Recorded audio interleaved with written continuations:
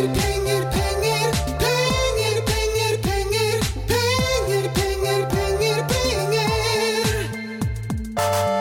folkens, og hjertelig velkommen til en splitter ny episode av Pengepodden.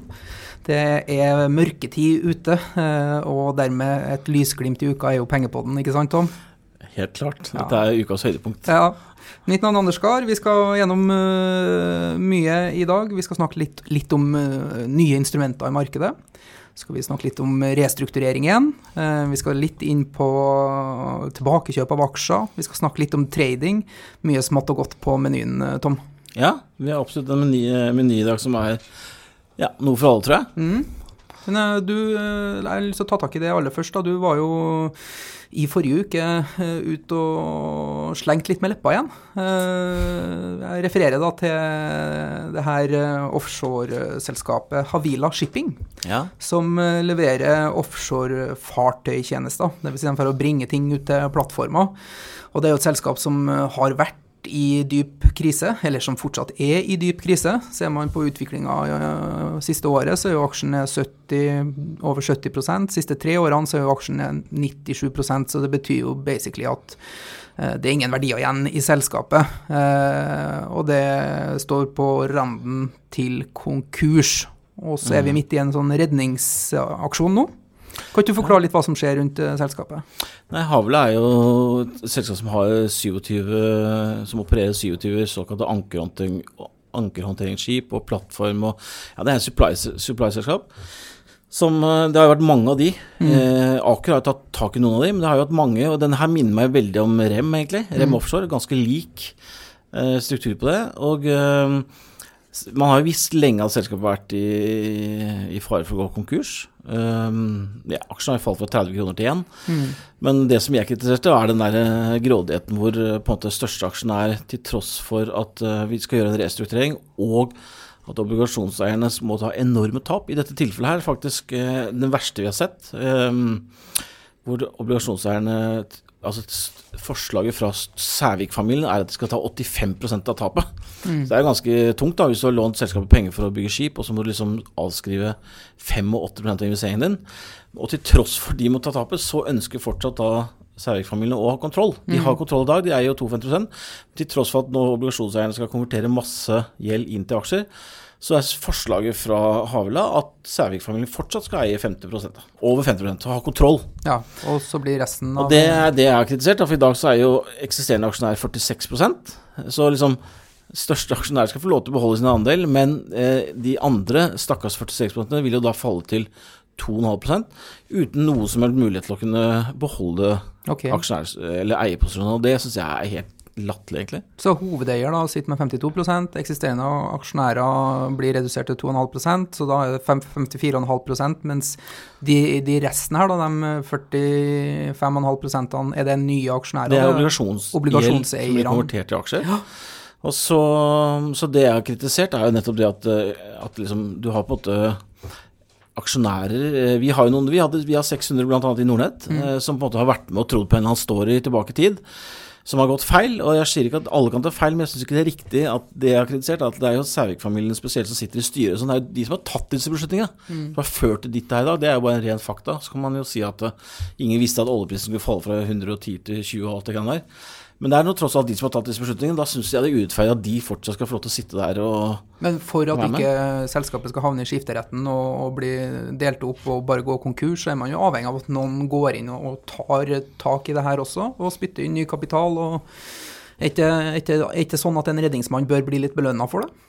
Jo, men jeg vil jo tro at det sitter veldig mange andre aksjonærer som også kunne tenkt seg å være med på det, så det mest rettferdige jo å gjøre en såkalt tegnesrettsemisjon. Så det de burde gjort at Sævik-familien som allerede ønsker å komme inn med penger, de burde lage et sånt garantikonsortium hvor de på en måte garanterer for emisjonen, for det jo egentlig det de gjør I dag. Og så gir de alle tegnesretter, de tilsvarende den eierandelen du har, og så for de som da ikke ønsker å benytte tegnesetten, så vil det kunne vært naturlig at det tilfaller konsortiet. Da vil jo alle som har vært med fra reisen fra 30 til 1 krone, I hvert fall få lov til å være med videre. Nå blir det på en måte bare wipet ut. Og så har jeg vært ute og sagt at hvis Sævik-familien så innmari opptatt av over 50%, da får de jo som alle andre gå og kjøpe over børs. Ja. Jeg kalte det jo grisete. Ja, men det er jo litt det. Det skulle ikke vært lov, spør meg, men... Man ser jo ofte at i sånne prosesser så er det jo de her små aksjonærene som får lide litt. Og det er jo ikke alltid heldig. Greia er jo at de sitter ikke ved forhandlingsbordet, det er så enkelt som det. Du har tre spillere her, det er obligasjonseierne som har gjelden, og så har du store aksjonærene, og så har du de andre aksjonærene. De sitter jo ikke rundt bordet. Nei. Så du så i Rem Offshore var det jo samme, det var så ganske, da kalte jeg det kondolerer. Ja. Men da kom jo faktisk Aker inn på sidelinjen som obligasjonseier og kuppa hele greiene. Og da gikk Åge Reme ut og sa at dette var et bakholdsangrep og var helt grusomt. Så vi får se hva som skjer her da, men nå har jo det kommet opp et nytt forslag på denne Havla Shipping om at de obligasjonseierne har foreslått at de skal få lov til å eie 2/3, obligasjonseierne, og så Sævik-familien eier 1/3, og så får vi se hva som blir igjen til de andre. Ja. Og så sier de konkurs eller ikke, men vi får se. Men, ja, og her skjer det jo ting raskt også, så vi tar opp denne podcasten ganske tidlig i uka, og så skal den ut på torsdag, så når denne podcasten er på lufta, så kan det være at det har skjedd ting også. Men det er jo for dem som går inn nå og prøver å ta med en bunn i oljeservice og en del av de selskapene som står i fare for å må restruktureres, så er jo det her en problematikk som man skal være bevisst som investor, at man kan havne i en sånn situasjon. Ja, og vi har hatt mange eksempler på det. Du så Prosef som vi satt og diskutert før, hvor liksom aksjen var oppe i 1 krone over det også. Og nå ligger den for 28 øre. Hadde du på en måte ikke vært der bevisst på at det kommer masse aksjer og alt og greiene, så kan du ta på masse penger unødvendig da. Det er litt sånn, litt min greie, og så synes jeg det er litt sånn urettferdig er ordet. Ja. Og børsen skal jo være demokratisk, og det er likebehandling som er et prinsipp. Så det er bra at noen står opp for den mindre aksjonæren og slår et slag for likebehandling på børsen. Det applauderes. Ja, det er bra. Skal vi snakke om noen produkter som kommer på børs i stedet da? I stedet for at det er fare for at de forsvinner fra børs, helt enkelt. Ja, det er faktisk et par. Du har skrevet på denne Goldman Sachs Hedge Industry VIP ETF. Det var litt morsomt navn, jeg måtte jo inn og lete og holde på, men du kan kanskje fortelle litt kort hva er dette for noe spennende? Det er en helt ny ETF som ved første øyekast i alle fall har noen interessante karakteristikker som gir muligheter til privatpersoner på en ganske så enkel måte å få tilgang til de skarpeste hodene innenfor verdens finansmarkeder. Det var Peter Warren skrev om denne ETF-en på Nordnet-bloggen for ikke så lenge siden, og jeg har sett at den har versert litt i media også. Men basically så er det sånn at i USA så finnes det jo en del store hedgefond, og de er pliktige til å rapportere sine største innehav til Finanstilsynet i USA. Og Goldman Sachs har over en ganske lang periode laget en liste over de mest populære aksjene å eie blant de her hedgefondene, kalt The VIP-list, The Very Important Position List. Så at det finnes vel en 600-700 hedgefond i USA, hvor da Goldman Sachs har tatt de 10 største innehavene basert på denne rapporteringen, og så har de laget en slags topp 50 da. Hva er de topp 50 plasseringene til de her store hedgefondene? Og det er litt sånn gjengangeren, er det ikke? De aksjene som går igjen, most frequently owned. De tar jo alle de her, og så på en måte akkumulerer de det opp til en stor liste, så tar de topp 50 da. De mest populære aksjene er blant de største og beste hedgefondene i USA. Og de har jo fulgt den her The VIP-list sammenlignet med utviklingen på S&P 500 siden 2001, og da kan man jo se at de aksjene som inngår i den her The VIP-list har gjort det bedre enn indeksen da. Nå har de laget en ETF av denne lista som de har holdt på med ganske lenge da, og den heter Goldman Sachs Hedge Industry VIP ETF da, ticker GWIP, og kjøper du den ETF-en, så kjøper du da de mest populære innehavene blant de amerikanske hedgefondene, og da betaler du vanlig kurtasje når du kjøper, og så er det en lav forvaltningsavgift, 0,45% i året, som er vesentlig mye billigere da, enn om du skulle ha gått og kjøpt et hedgefond, som gjerne tar seg 2-3% betalt, og i tillegg så er det suksesshonorar og det som koster etter, så du får liksom på en billig måte tilgang til et interessant kompetent miljø da. Absolutt, og du kan gå inn og google litt også. Jeg var inne og så på det før i dag. Det er masse Mye store selskaper da, mye store banker, Apple, mye av de, altså det de store selskapene som går igjen. Hvis du ser på hvordan ETF-en er plassert i dag, så var det en veldig overvekt mot tech, konsum og finans. Det som overrasket meg litt når jeg så på innehavslista var vel at det var flyselskaper der. Jeg så det, var veldig mye Delta. United Airlines og American Airlines. Delta, så der. Men det jo kanskje også litt av kritikken til en sånn type ETF som det her, at du får bare long-sida av porteføljen, og du får ikke den totale porteføljen, så at den liksom på ingen måte komplett, da. Det ikke blitt det samme som å kjøpe et hedgefond. Et hedgefond har helt andre karakteristikker ved seg, de kan ta posisjoner på en helt annen måte, de kan bruke derivater, de kan gå lang, kort og så videre, så at du får bare et lite utsnitt av det, en slags aggregering av de største innehavene, som ikke trenger nødvendigvis å gjenspeile investeringsstrategien til de her hedgefondene. Nei. Og så det også en litt reaktiv strategi da, fordi de hedgefondene tar jo posisjoner, og så rapporterer de til myndigheter, og så blir det offentlig, og så videre, så at det tar gjerne litt tid, og de her hedgefondene smart, så at de kan jo kjøpe, og kursen kan jo ha gått ganske lang tid før det blir speilet i den her indeksen. Men allikevel, et morsomt produkt som er verdt å legge merke til. Det synes jeg også, jeg synes den så veldig bra ut. Ja. Så har vi... Så ser jeg at DNB har kommet med et annet produkt også. Ja, den kom med en ny ETN. Vi har jo snakket om denne ETN som følger sjømatindeksen ganske mye på Pengepodden. Nå har det kommet en shipping-ETN fra DNB også, hvorav du kjøper et instrument, da, så får du jo tilgang til 13, tror jeg det 13 shipping-selskaper, ja. Og i et marked som shipping så kan det være vanskelig å plukke vinnerne. Det har jo vært veldig vanskelig å plukke vinnere der veldig lenge nå. Men med å kjøpe den her da, så får du jo Frontline og Wilhelm Wilhelmsen, Stolt-Nielsen, BWLPK, Tanker Investment, American Shipping Company, Golden Ocean, Avance Gas, alt i et kjøp. Og så det litt sånn, shipping jo utrolig vanskelig. Jeg den første inni at det jeg skjønner. Jeg synes nesten det umulig å skjønne hva det. Jeg synes ofte går den andre veien av det jeg tror, men det som litt interessant å merke seg nå, at det en del flere større aktører ute nå som begynner å lukte litt på det. Vi så i Blystad nå starter noe som heter Songa Bulk. Vi ser at Spetalen i Dry Standard Drilling har vært litt inne på å kjøpe litt sånne bulkskip og sånn. Så jeg føler at det liksom litt sånn smarte penger som begynner å snuse litt på dette her. Vi så jo at Avance Gas gjorde en emisjon nå på 17 kroner som ble mega overtegnet. Jon Fredriksen og gutta ryktene var at han var kjempesur for han ikke fikk mer aksjer, etc. Så jeg føler kanskje at vi begynner å lukte litt på at det kanskje en bunn. Og jeg skal være den første til å si at jeg hadde jo snust litt i markedet om forrige dag. Da var det mye snakk om Golden Ocean. Og det irriterer meg at jeg ikke kjøpte... Men det ikke veldig mye overkapasitet i det markedet der, og forventer at det skal være det i lang, lang tid fremover?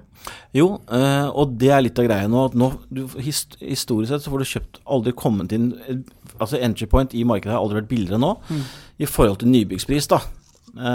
Så må man jo se om dette markedet over tid vil bedre seg, men jeg hadde en ganske morsom lunsj her forrige dagen med noen spennende investorer. Vi snakket om dette med Avance, som da LPG, og de hadde en teori om at nå som Trump ble valgt inn, og mye av grunnen til at den arbitrasjen har vært der hvor gassprisen har vært lavere i USA og høyere i Europa og Asia, de har skappet en etterspørsel. Men på grunn av at nå har de gassprisene kommet ned i USA, for det har vært mindre tilgang på gass, etc. Så at, de trodde nå at nå som Trump potensielt åpne opp dette gassmarkedet igjen, at vi får mer ut i markedet, sånn at vi kan få gassprisen ned i USA, og da kan vi ha jo den hedgen potensielt opp og gå igjen. Altså det kan bli et spennende fraktmarked, men det er spennende. Det vanskelig. Det vanskelig, og vi bør kanskje sette av en egen episode om ikke så lang tid, fordi man blir fristet til å tenke at det kan være å skrape i bunnen, men vi kan kanskje invitere en gjest eller noen som har litt greie på Baltic Dry Index og de her ulike tanktypene og frakttypene og så videre, og snakke litt nærmere om det. Vi skal gjøre det, og det bare siste ting jeg har lyst til å si jo det at det som utrolig morsomt med disse selskapene her, hvis du klarer det at det utrolig gira. Det utrolig leverage, så liksom litt opp på ratene, så går naven opp 10%, så kan det gjøre at kursen nærmest kan doble seg, så Den chip-indeksen her litt morsom, da, for da slipper du på en måte å være den som driver og... Du kan jo kaste pilen på 3 av dem, ikke sant? Og så rører det med seg, og så har du 4 andre som dobler seg. Sånn så jeg litt fristet selv til å synes DNB-en var litt bra. Ja. Men kanskje vi komme tilbake til det med en egen episode, tenker jeg. Om det. Nå, derimot, skal vi snakke om tilbakekjøp av aksjer. Ja.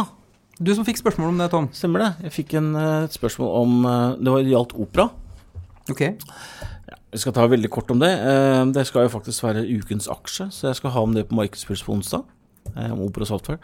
Men lang historie kort, Opera hadde jo et bud på 71 kroner, og det falt jo litt fra hverandre, og så kom det et nytt bud på en del av selskapet. Og det gikk igjennom, det ble akkurat godkjent nå, så den transaksjonen ble gjort i november, og da får selskapet $600 millioner inn fra det salget. Og da har de delt opp, liksom, hva skal du gjøre med de pengene? Da har de sagt at de skal dele det opp i 3 deler. Ene å betale ut 15 kroner utbytte, det forslaget da. Og andre å nedbetale 105, de har litt over $200 millioner i gjeld, og $185 millioner skal de kjøpe tilbake i gjeld.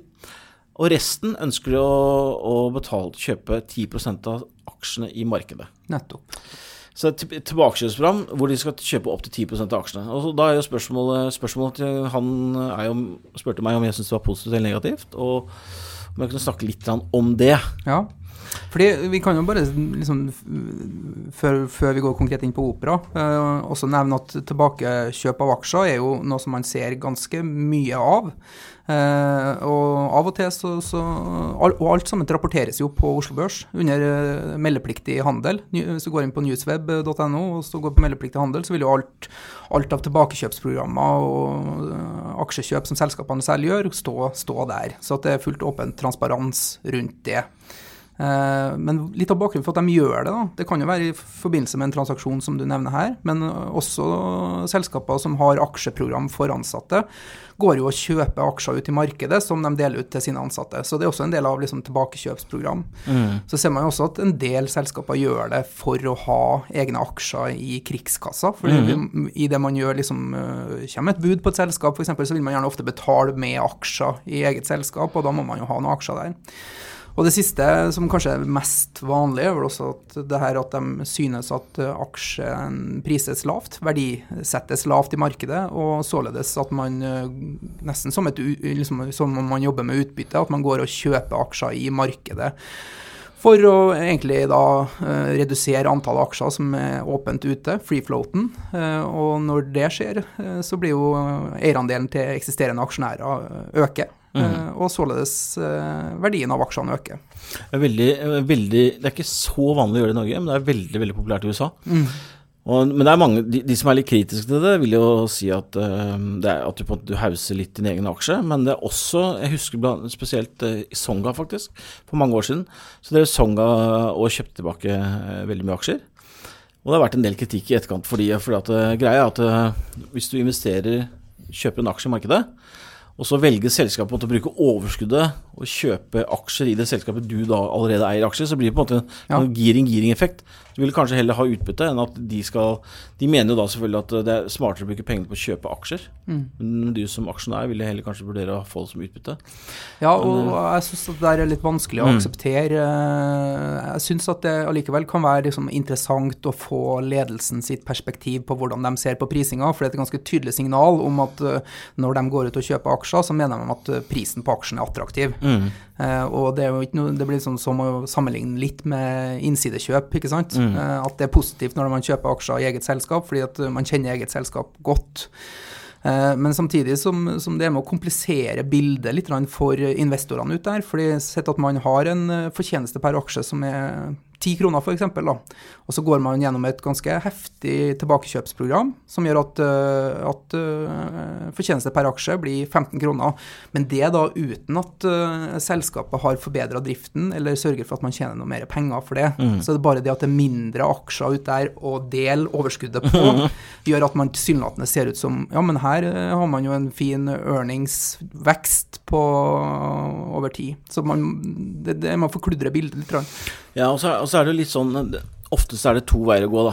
Ene er som du veldig godt poeng som du tok opp i stad, dette med har litt aksjer selv, hvis man vil gjøre oppkjøp. Men det er et annet element som er litt spennende, spesielt for Opera, da mener jeg da. Det kan godt at styret har det jeg tenker i dette, når jeg ser dem når det gjelder Opera som spesifikt selskap, så tenker jeg at de sier at de vil kjøpe 10% av selskapet innen generalforsamlingen neste år. Og at innerst inne så tenker jeg at selskapet er jo fortsatt i spill. Så da tenker jeg, hvis du kjøper 10%, hvis du sitter på 10% av aksjene, så har du på en måte den 10% som på en måte kan stoppe alle oppkjøp da. Ja, det har du. Hvis du eier 10,001% av aksjene, så kan du stoppe et hvert oppkjøp, og det på en måte gjør at selskapet er mer i posisjon til å kunne forhandle med, hvis det kommer noen fra sidelinjen. Så det er en interessant vinkel, mens noen ganger så kjøper jo selskapet aksjer tilbake, og så bare sletter de aksjene.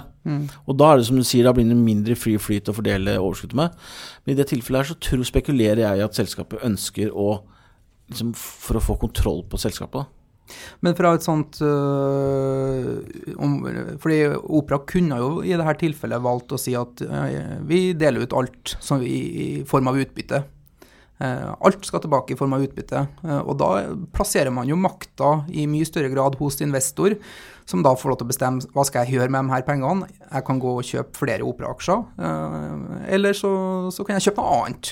Fordi det er noe et eller annet arrogant med det også, overfor et selskap å si at vi vet bedre hvordan de her pengene skal plasseres enn du som aksjonær gjør det.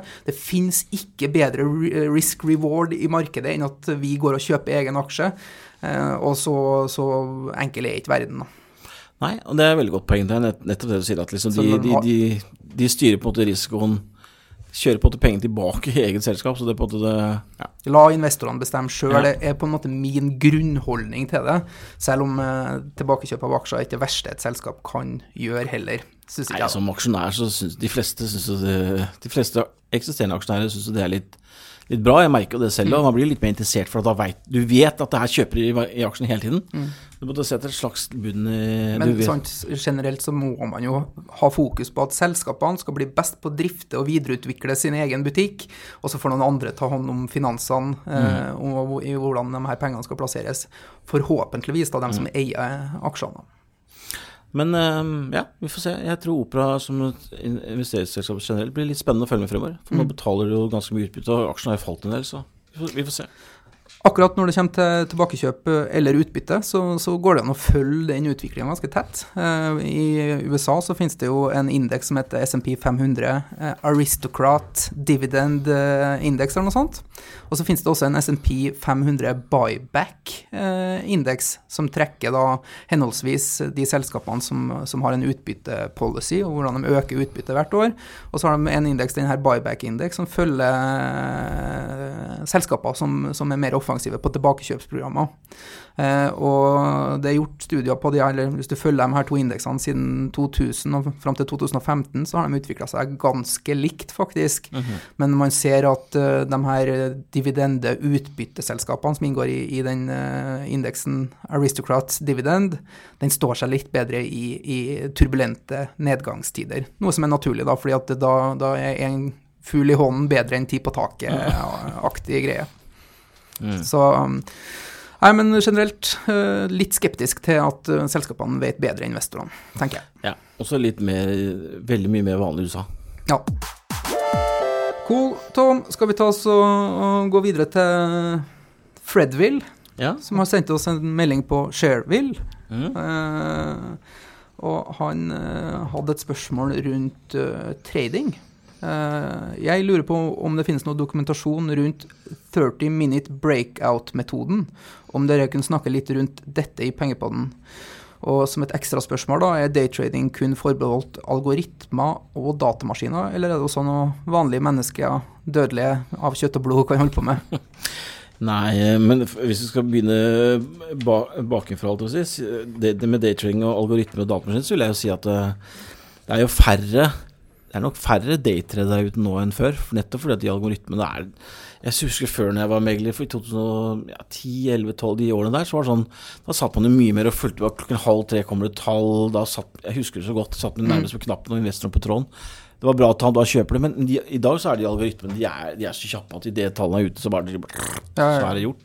Nei, så det er vanskeligere. Ser vi på kundesammensetninger i Nordnett også, før finanskrisen og før Oslo Børs gikk over til London Børsen sine handelssystemer, og det kom påkoblet veldig mange algoritmer. Så hadde vi jo 4-5 ganger flere kunder i det her Active Trader-segmentet vårt enn vi har i dag. Så at utvilsomt at datamaskiner og algoritmer har wipet ut og forandret spillereglene for tradisjonelle daytraders, som tidligere kunne agere litt market makers, de kunne utnytte litt feilprising i markedet, de kunne skumme fløten litt.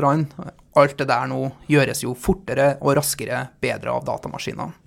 Så at man har nok som daytrader blitt presset over i et litt mer langsiktig perspektiv, selv om det fortsatt veldig kortsiktig. Da, så de her korteste klippene i markedet nok maskinene som tar i dag. Da.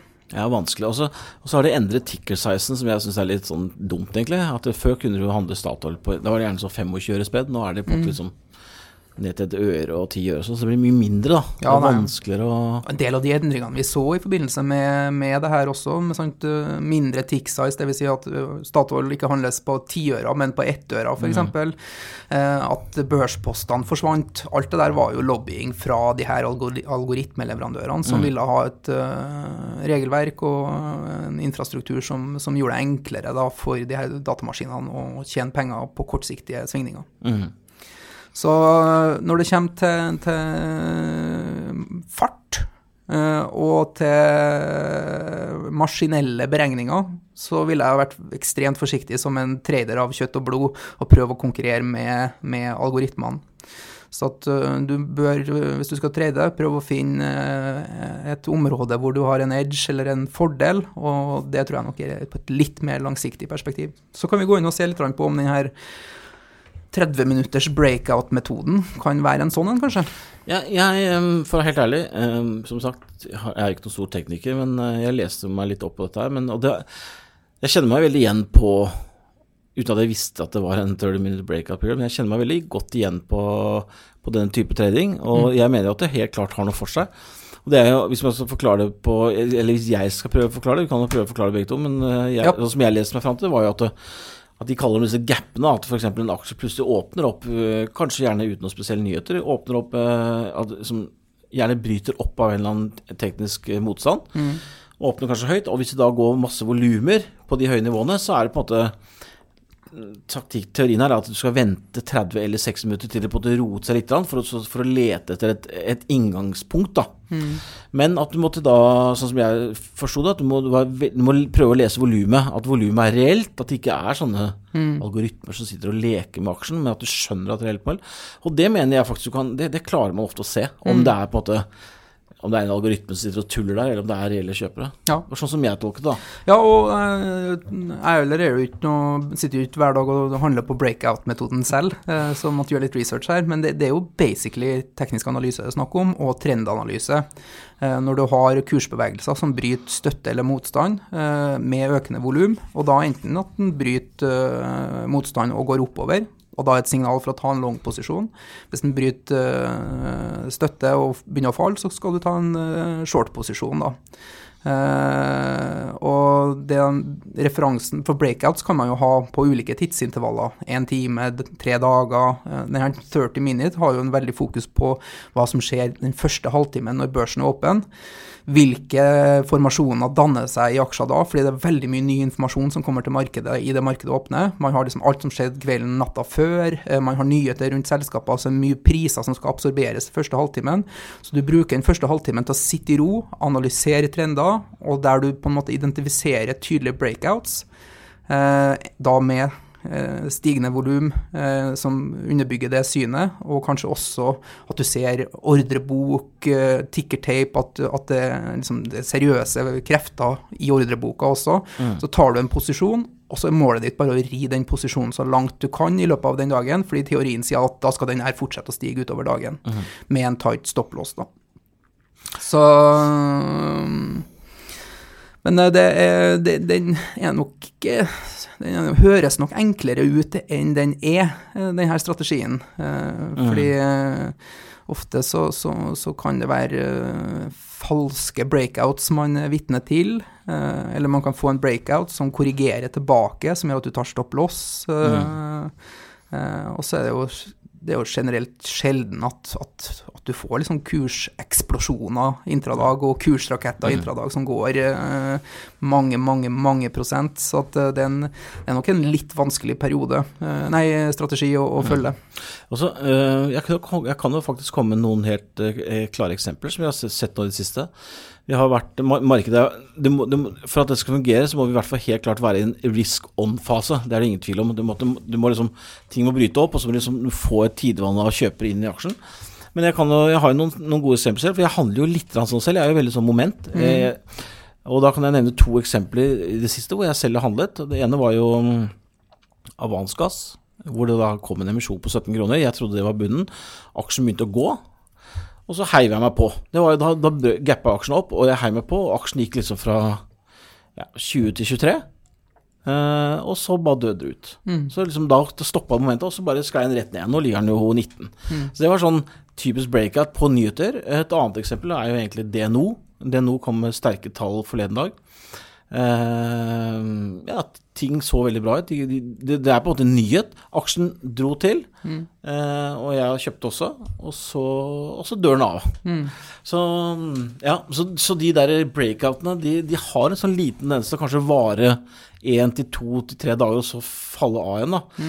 Men det har noe for seg. Men da, hvis du handler på nyheter, at den bryter ut på nyheter, og da er det veldig ofte at den kan holde en dag eller 2 da, men sånn som for oss da, som kanskje sitter en måned og sånn, så kan det være litt lenge. Ja, det funker jo ikke for oss med egenhandelsregler. Nei, så men jeg mener at for å ta sånn 2 strekkende svar, så mener jeg faktisk at det har noe for seg, men du må bare ha en sånn, det må være litt sånn gjenkjennelse, men som liksom har en del ting som faller på plass. Ja, og så må du jo treffe på flere av de her posisjonene enn du misser på, og ha en tight stopplås. Stopplås er viktig. Men samtidig som jeg blir litt sånn skeptisk til når det kommer til denne strategien, at den virker vanskelig å på en måte være så disiplinert i da. For det kan bli så utrolig mye støy. Ja, så det er jo ingen tvil om at man må sitte ganske tett på for å få med seg disse tingene. Og så er det jo sånn at hvis vi snakker algoritmer, så er det jo veldig overkommelig å programmere en algoritme som skal teste om det er en aksje breaker ut av en trend, og om det er underliggende positivt moment i ordrebok og på volumsiden. Og en algoritme kan vel kanskje bli vel så flink til denne strategien som et menneske. Det tror jeg ikke er helt enig om. Men vi ser jo at psykologi og bevegelser i aksjer har en tendens til å gjenta seg. Ja. Og jo flere som følger en sånn strategi, jo kanskje mer selvoppfyllende blir den også. Jeg tror nok sånn generelt så er det vel ganske få lyttere våre som måtte sitte og følge med på en så. Dette er jo litt sånn nisjegruppe, men jeg liker det et veldig bra spørsmål. Ja. Cool, Tom. Vi tar... Vi går litt med på litt vi har et par andre spørsmål her også som jeg synes var bra fra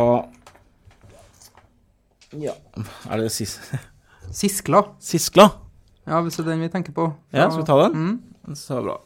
Hei Anders og Tom, jeg er ferdigstudert om 2 år og skal på boligmarkedet, har BSU og høyrentekonto i forbruksbank, lurer på om det er lurt sånn som det er i dag å gå inn i obligasjonsfond og eller rentefond for å forsøke å kryste ut noen ekstra prosenter de neste par årene. Hva er det egentlig som driver positiv avkastning på slike fond dersom renta forblir uendret over tid? Kunne dere snakke litt om rente- og obligasjonsfond? På forhånd takk for en fin podd. Rentefond er jo en slags samlebetegnelse for det som kalles pengemarkedsfond og obligasjonsfond. Og pengemarkedsfond er jo det som er minst risiko, og som investerer i korte rentepapirer. Det er vel et krav om at bindingstida må være under et år på de rentepapirene man kjøper i fondet, og det er også veldig strenge krav til kredittkvalitet og likviditet på de underliggende instrumentene. Så det blir omtrent som å ha pengene i banken med et pengemarkedsfond. Obligasjonsfond er mer langsiktige, i forhold til hvilke rentepapirer de investerer i. Der det ingen bindingstid, og det ulike løpetider på de obligasjonsfondene som finnes. Og gjerne så ser du at obligasjonsfondene har litt sånn ulike navn, lang, medium, kort, 1, 3, 5 og så videre, for å signalisere noe rundt løpetida på de obligasjonene som man plasserer i.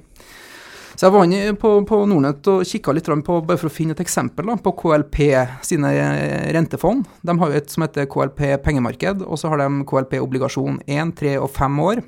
Og det her illustrerer jo litt risikoen i det, og hva man får i rente på det da. Så KLP pengemarked har det siste året gitt 1,7%, noe som tilsvarer da, ja, det du får på en god høyrentekonto i markedet, kanskje ikke fullt så bra som et forbrukslånsbank høyrentekonto.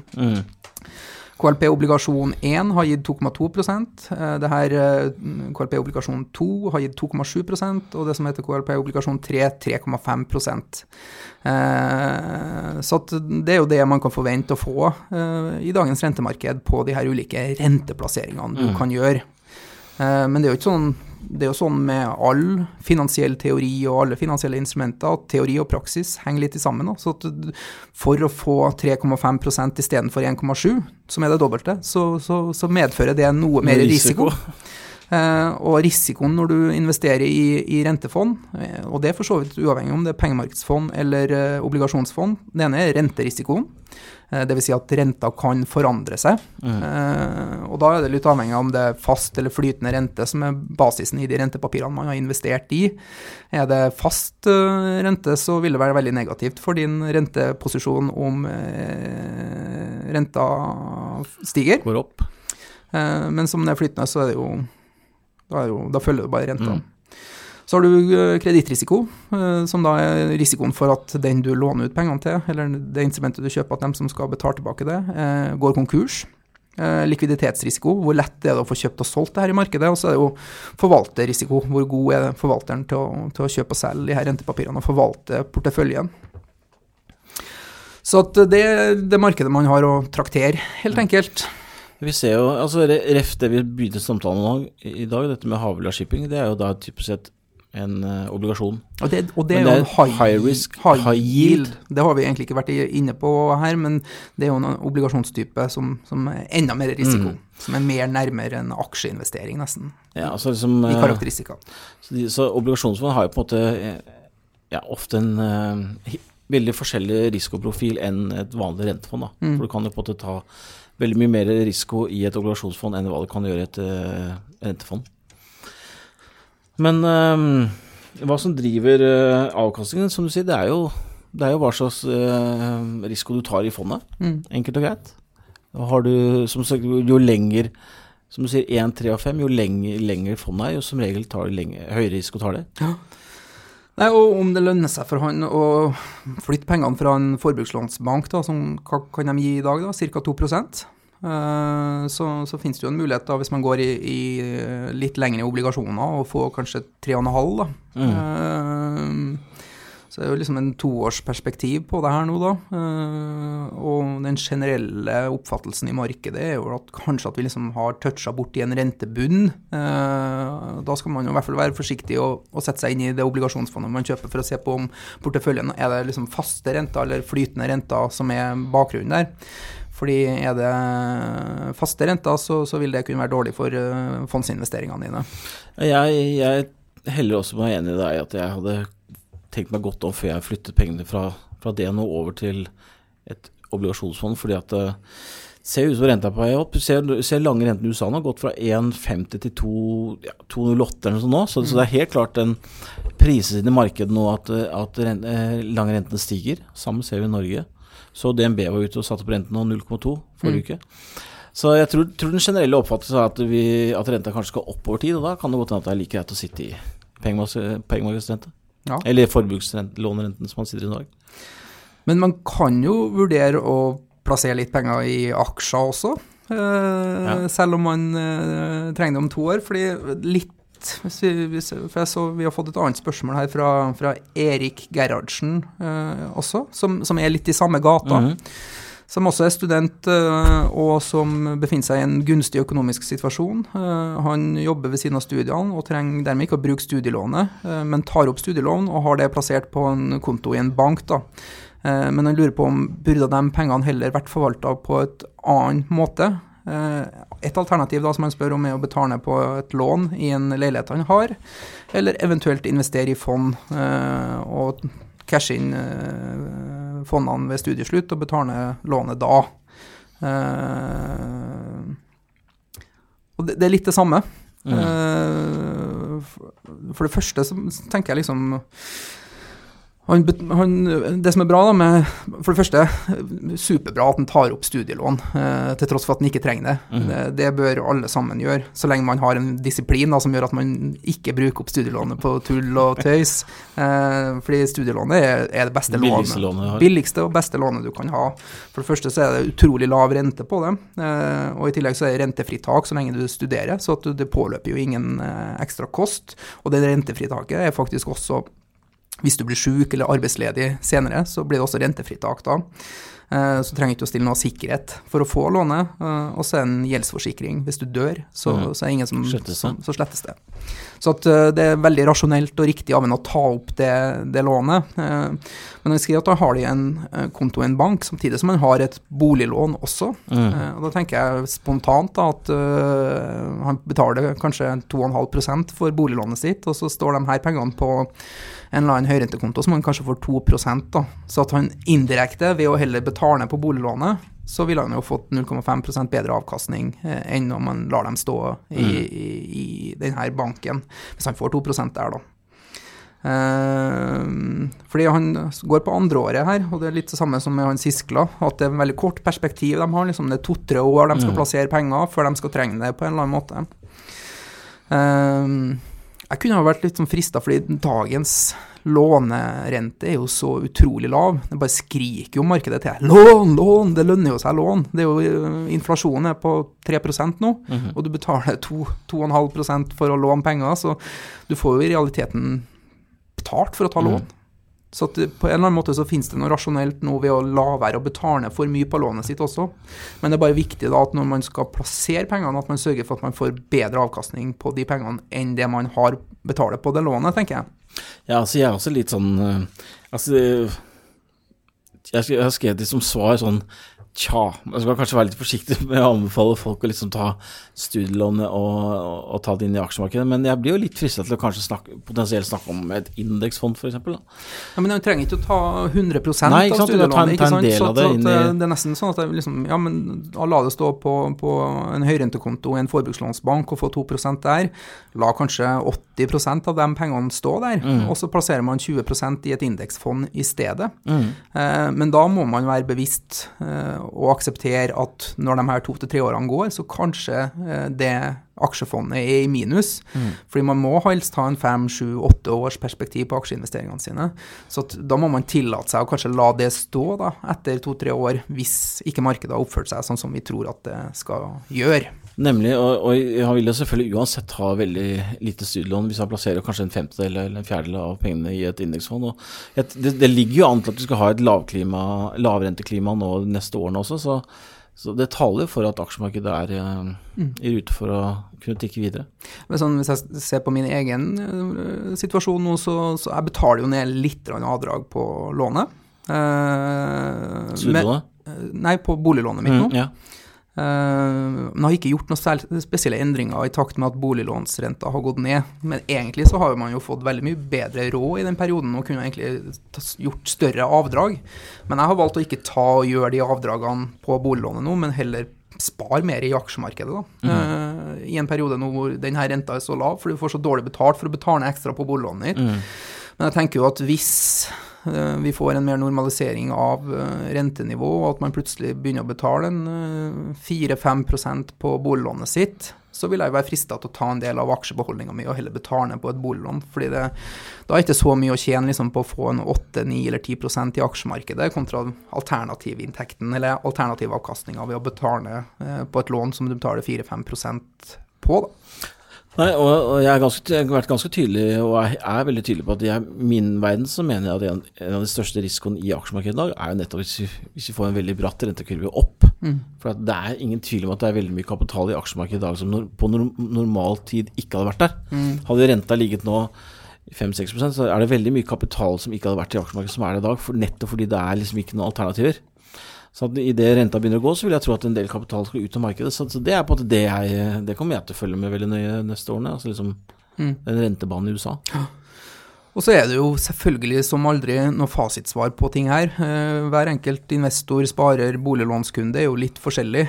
Så hvor mye man er komfortabel med å ha i lån versus hvor mye man ønsker å spare i aksjer versus lange obligasjoner eller trygge pengemarkedsrenter, det er litt opp til hver enkelt. Og det er litt avhengig av hvordan man anser at markedet vil utvikle seg i tida som kommer også. Ja, altså, og i tillegg hvor godt sover man med risiko. Det er på en måte det man må ta og følge på. Man er jo forskjellig på det området. Så kanskje ikke noe sånn krystallklart svar, hverken til Erik eller Siskla. Nei, men det er derfor man har så mye ulike produkter. Det er liksom, hadde det vært et enkelt svar på det, så hadde det jo vært veldig greit. Men det er jo, bunn og grunn handler jo om hvor på risikoskalaen du ønsker å være. Ja. Men kanskje en ting å vurdere da, er at man trenger ikke å tenke på hvordan man knepper ut ekstra renteavkastning, men man kan velge heller å la en del av pengene stå på en høyrentekonto hos en forbrukslandsbank, og så kan man velge å bruke en mindre andel liksom, for å ta større risiko på en liten andel, for eksempel ved å kjøpe indeksfond. Da. Ja, og så vil jeg jo personlig i hvert fall ikke flytte ut penger i dag fra et rentefond til et obligasjonsfond, ettersom jeg tror renta skal opp. Ja, det er en viktig ting å spørre seg. Ja. Bra, Tom. Jeg tror vi er tom for agenda for dagen, men vi kommer kjapt igjen, vi, om en ukes tid, sikkert. Ja. Ja, så folkens, inntil da så får dere ta vare på dere selv, ta vare på hverandre. Og pengene dine. Og lykke til med investeringene dere. Bra, ha det. Okay. Hei.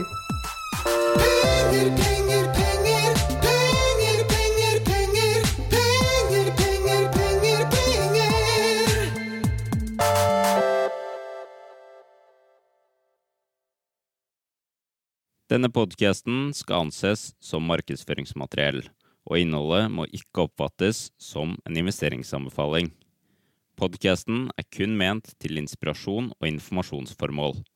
Nordnet tar ikke ansvar for eventuelle tap som måtte oppstå ved bruk av informasjonen i denne podcasten. Les mer på disclaimer-siden på nordnet.no.